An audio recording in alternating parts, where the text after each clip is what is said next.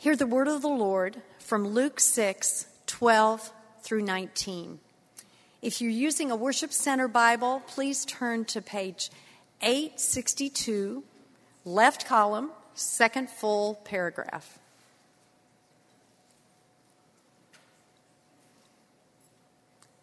In these days, he went out to the mountain to pray, and all night he continued in prayer to God. And when day came, he called his disciples and chose from them 12, whom he named apostles: Simon, whom he named Peter, and Andrew his brother, and James and John, and Philip, and Bartholomew, and Matthew, and Thomas, and James the son of Alphaeus, and Simon who was called the Zealot, and Judas the son of James, and Judas Iscariot, who became a traitor. And he came down with them and stood on a level place with a great crowd of his disciples and a great multitude of people from all Judea and Jerusalem and the seacoast of Tyre and Sidon, who came to hear him and to be healed of their diseases. And those who were troubled with unclean spirits were cured, and all the crowd sought to touch him, for power came out from him and healed them all. This is the word of the Lord. The Lord be with you. Great to be with you this morning. If you're a newcomer with us today, we're just in a little brief series that we do every year that allows us a few Sundays just to think through particular priorities that we have ahead of us over the coming year. We do this in the month of August because it's just before football season starts, when most of our congregation disappears over the weekend. This little series is called Then the Glory, and those are words from Isaiah chapter 40, where the prophet looks ahead to the people of God being met by God in a new and renewing way. He says he's going to comfort them, and then he tells them to prepare the way in the wilderness, make straight in the desert a highway for our God. He says, then the glory will be revealed, and all flesh will see it together. We hear those words from the prophet Isaiah, and we anticipate that God will come and make himself known, though admittedly that's going to be in unexpected, unanticipated ways. When God did fulfill those words through Isaiah, and he did reveal his glory in Jesus Christ, it was not the kind of Messiah that they were expecting. And yet we did see his glory. John writes about it. He says, we saw his glory full of grace and truth. God's glory is full of those qualities. Grace and truth. Both are married together perfectly in Jesus.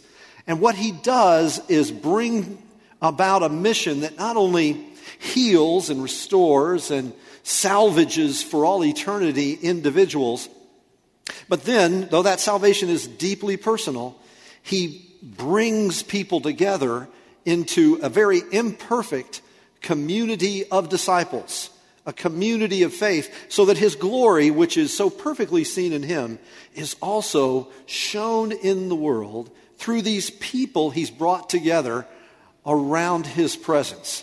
Today we want to talk about that particular focus. We want to talk about the glory of community.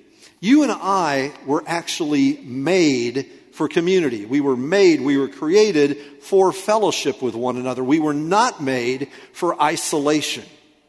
Though post-Enlightenment Western philosophical understanding emphasizes the role of the individual, it's important for us to know that biblically we are made in God's image. And God is Father, Son, and Holy Spirit. As the old Puritans used to say, God is in himself a sweet society. God is a unified community of persons. And so when he makes us as a people who image him by dwelling in community.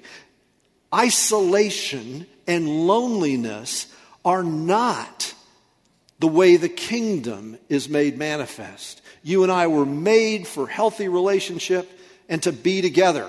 This is why solitary confinement is a punishment. You and I were fashioned for community together. Now, why is this important? Well, it's important for a number of reasons, but not the least of which is that right now in our culture, we have never been more technologically connected and never more relationally distorted. You and I are connected algorithmically, even if we don't know it. Our habits online, our discourse in those places are picked up by Google and a whole source of other superminds, and collecting that data and connecting us in different ways. Some of that can be healthy and good. Some of it can be, as we've seen in our culture, dangerous and unhelpful. But those connections are real. Nevertheless, those connections, algorithmically, can lead us to a place where we leave our relationships in the realm of the virtual, and we cease connecting to each other personally. Our relationships consist of what we can do here. And so we actually go through life like this. And occasionally, when we're going down the hallway like this, we actually collide with another person. I think that's the perfect metaphor for our life today. We are so attached to our screens, we are shocked when we actually bump into a real person. But God has called us into this relationship where we are together. And you can see it in this passage in Luke chapter 6, where Jesus, first, he says, spends the whole night in prayer with the Father. That's intimacy with God. And then out of that place of intimacy with God, he moves towards a large group of people, and he chooses 12 to form a community with them. So he moves from intimacy to community. And he chooses them, and the names are right there. It's a very interesting assortment of people. And then it says, he stood with them on a level place, and everyone who was in need of liberty and healing came to him. And there in that place, within that community, ministry took place. So there was intimacy and community and ministry. And that pattern in the life of Jesus, of intimacy with God, of community together, of ministry in the world, that methodology, if you will, is something which you and I need to be embraced by. We need this not only because it's Jesus' own methodology and genius, but because we live in a society that is increasingly marked by the kind of relational distortion and disconnection that overflows in what sociologists and healthcare experts are telling us is now a plague of loneliness. In his article in the Boston Globe, Billy Baker, a columnist there, wrote about Dr. Richard Schwartz, a Cambridge psychiatrist's book, The Lonely American. And he noted that for men in particular, there is a dissolution of friendship relationships. Beginning in the 1980s, Schwartz says, study after study started showing that those who were more socially isolated were much more likely to die during a given period than their socially connected neighbors. Doctors have gone on to show, and Schwartz shows this in his studies, that social isolation, a lack of friendship, a lack of face-to-face relationship is contributing to the early onset of Alzheimer's. It's contributing to suicide. That the greatest danger for health to men in this country between the ages of 40 and 50 is not smoking or obesity, it's loneliness. There are many factors, of course, which go into that. But God has called us into community to see the pain of loneliness and isolation actually healed. Now, this is not a comment on singleness. Many people are called to be single, but singleness is not the same thing as loneliness. There are people who are married and lonely. No, we're talking about a bond that exists in people, whether married or single and at whatever age, in which the Holy Spirit unites people together. And of course, the shape that takes is very, very different. There was a very interesting study done at Oxford that I noted, in which the way in which men and women speak to one another, and it's seen in photographs, is recorded. And it shows what we really kind of know, that men, when we talk to each other, like to talk side to side like this, because we like to face something. The way men typically bond is over some kind of service project, doing something together, running towards something. So it's athletics, it's military, it's something like that where we're moving. And so we talk to each other like this. Hey, Bob, how you doing? Frank, I'm fine. How are you? Women, on the other hand, do not talk like this. Women talk like this. face-to-face. They prefer the face-to-face.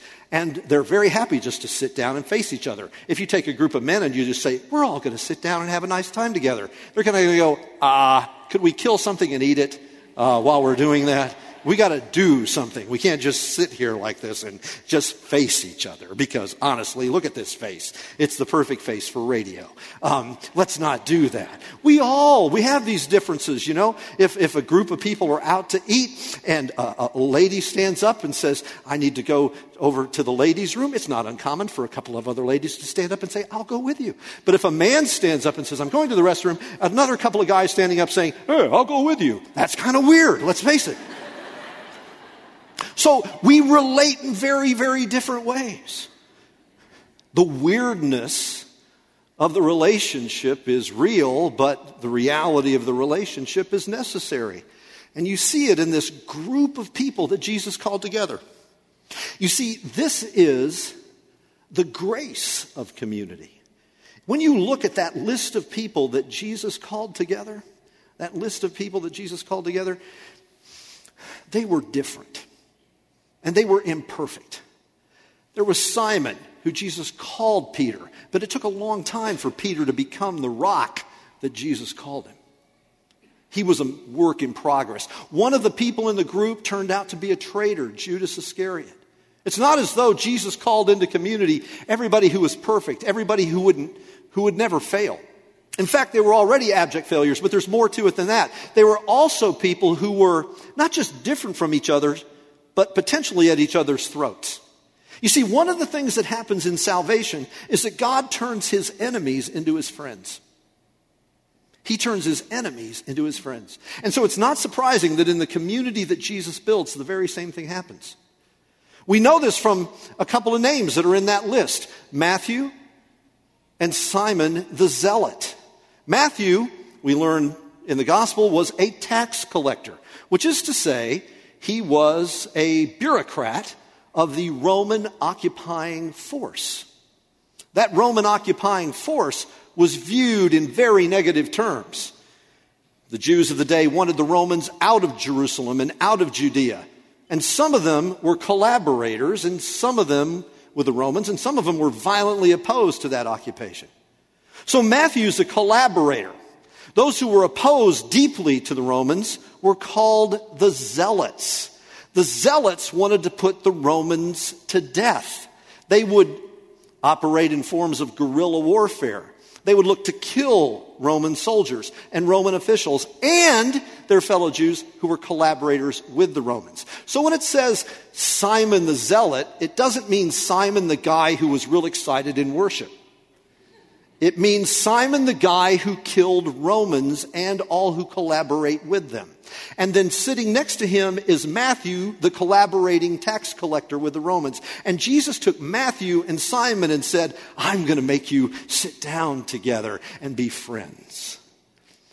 And Simon, of course, would have said, oh yeah, I would like some quiet time with Matthew. That would be nice. Matthew's like, well, I don't know if I want any fellowship around that guy. I don't want him to bring his knife to the small group. See, the fact of the matter is that real community is built by Jesus with people who are not only different from each other, but who might not have gotten along at all. Orson Welles said, we're born alone, we live alone, we die alone. And he did. He fulfilled it. They found him in the morning with his typewriter propped up on his elephantine belly and his little dog yapping at his feet. But that does not have to be our destiny. I know that when you look around, you can kind of go, well, I don't know if I really want to be called into community. I'm not sure that I really want to have face-to-face with people. Have you been around people? Don't you know what they're like? Mark Twain said, the more I get to know people, the more I like my dog. And that's fine. I get it. But Twain said that. Twain was able to say that after eating a meal prepared by other people, sitting in a house that other people built, and funded by books that other people bought that he had written for them. Never purchased by any dogs. So in fact, you and I are a people who do desperately need each other. And this is why, friends, you and I have to recognize that community is actually a gift. In his book, Life Together, it's one of my favorite books. Dietrich Bonhoeffer wrote this. It is easily forgotten that the fellowship of Christian brethren is a gift of grace, a gift of the kingdom of God that any day could be taken away from us. He's writing during World War II. He was taken captive by the Nazis. He was killed in a death camp.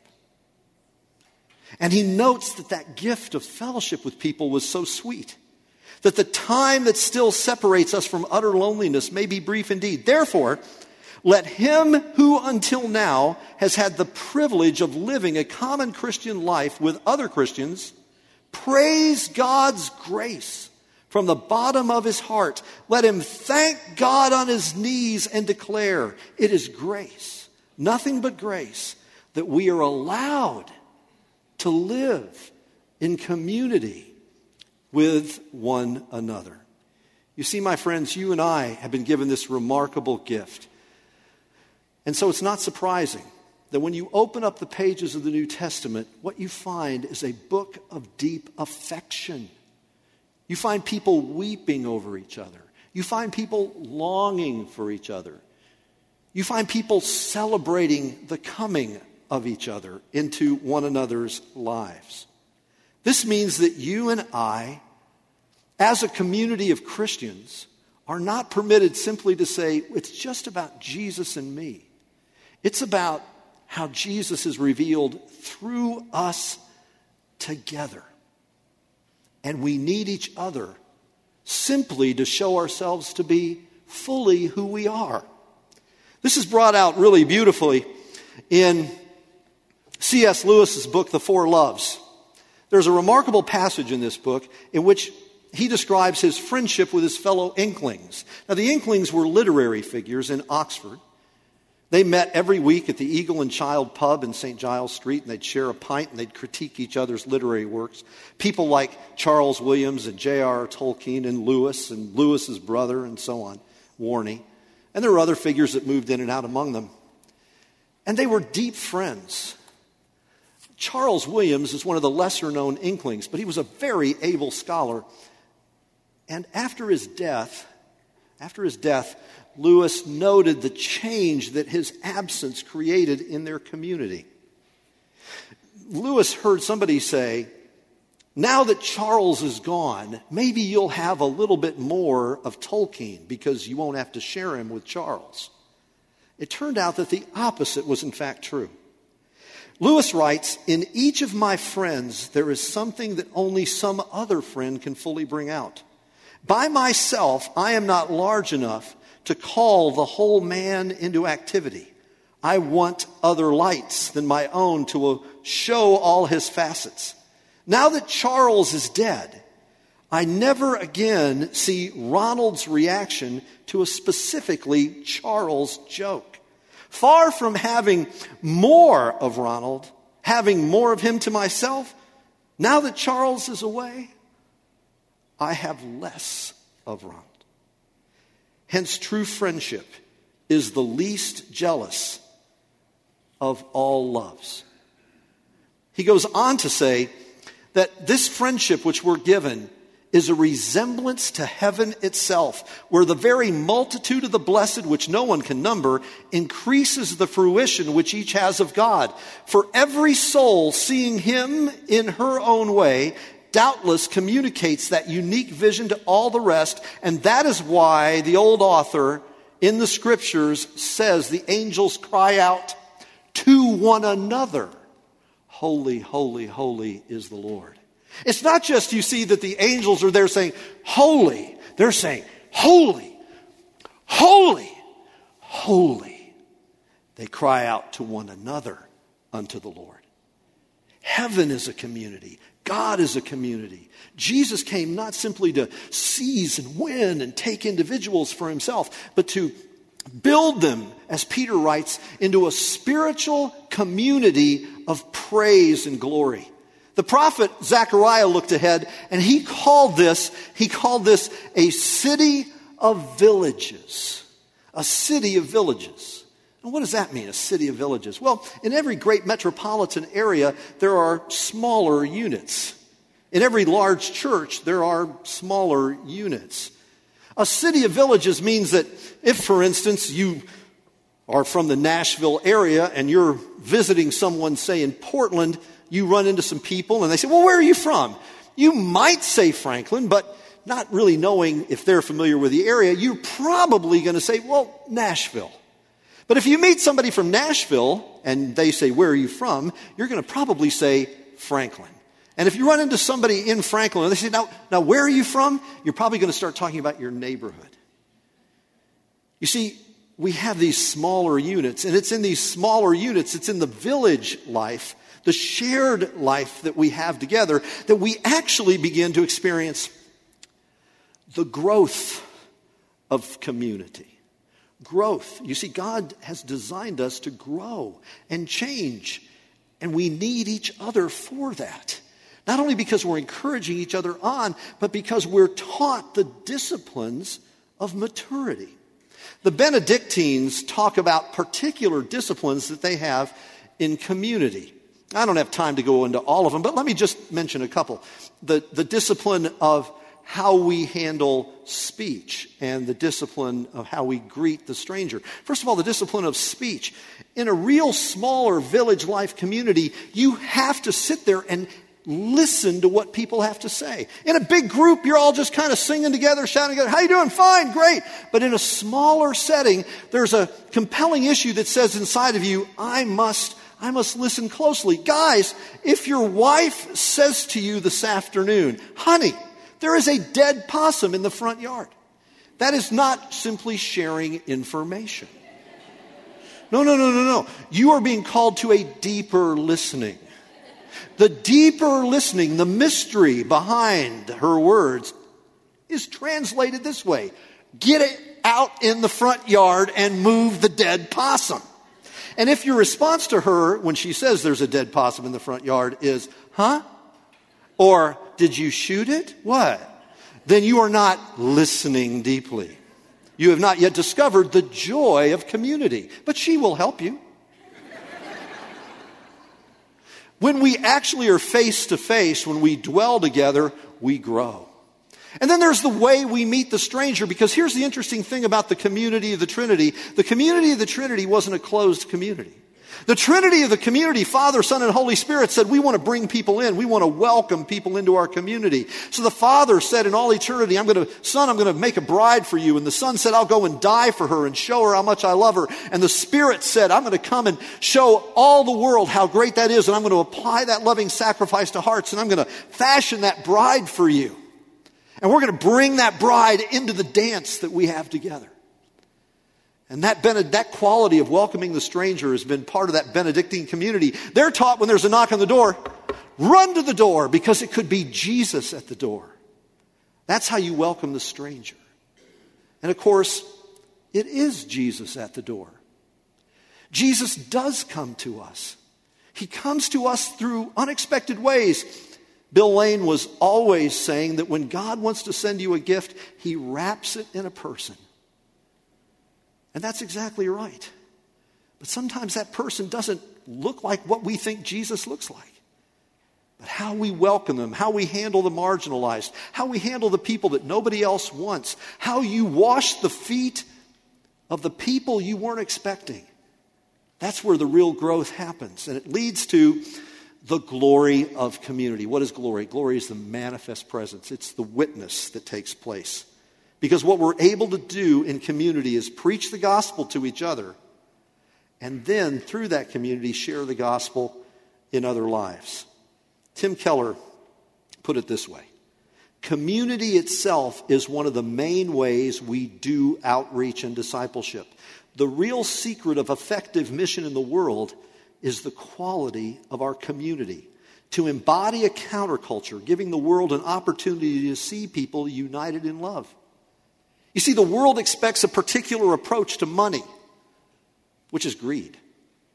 The world expects a particular approach to sex, which is utilitarian. The world expects a particular approach to power, which is dominance. But all three of those are turned on their head within the Christian community, so that in terms of money, we're generous. In terms of human sexuality, rather than being fearful traditionalists or modern licentious people, we actually receive it as a great gift within a covenant bond. And when it comes to power, rather than using power to herd people in the direction that we want, we find ourselves living as servants on behalf of others. And we do this not just in the church, but as the church in the world. And we call people into that life of the Trinity. When you and I bear witness to this, we become a different kind of church. You see, there's really two kinds of churches. There are Velcro churches and Teflon churches.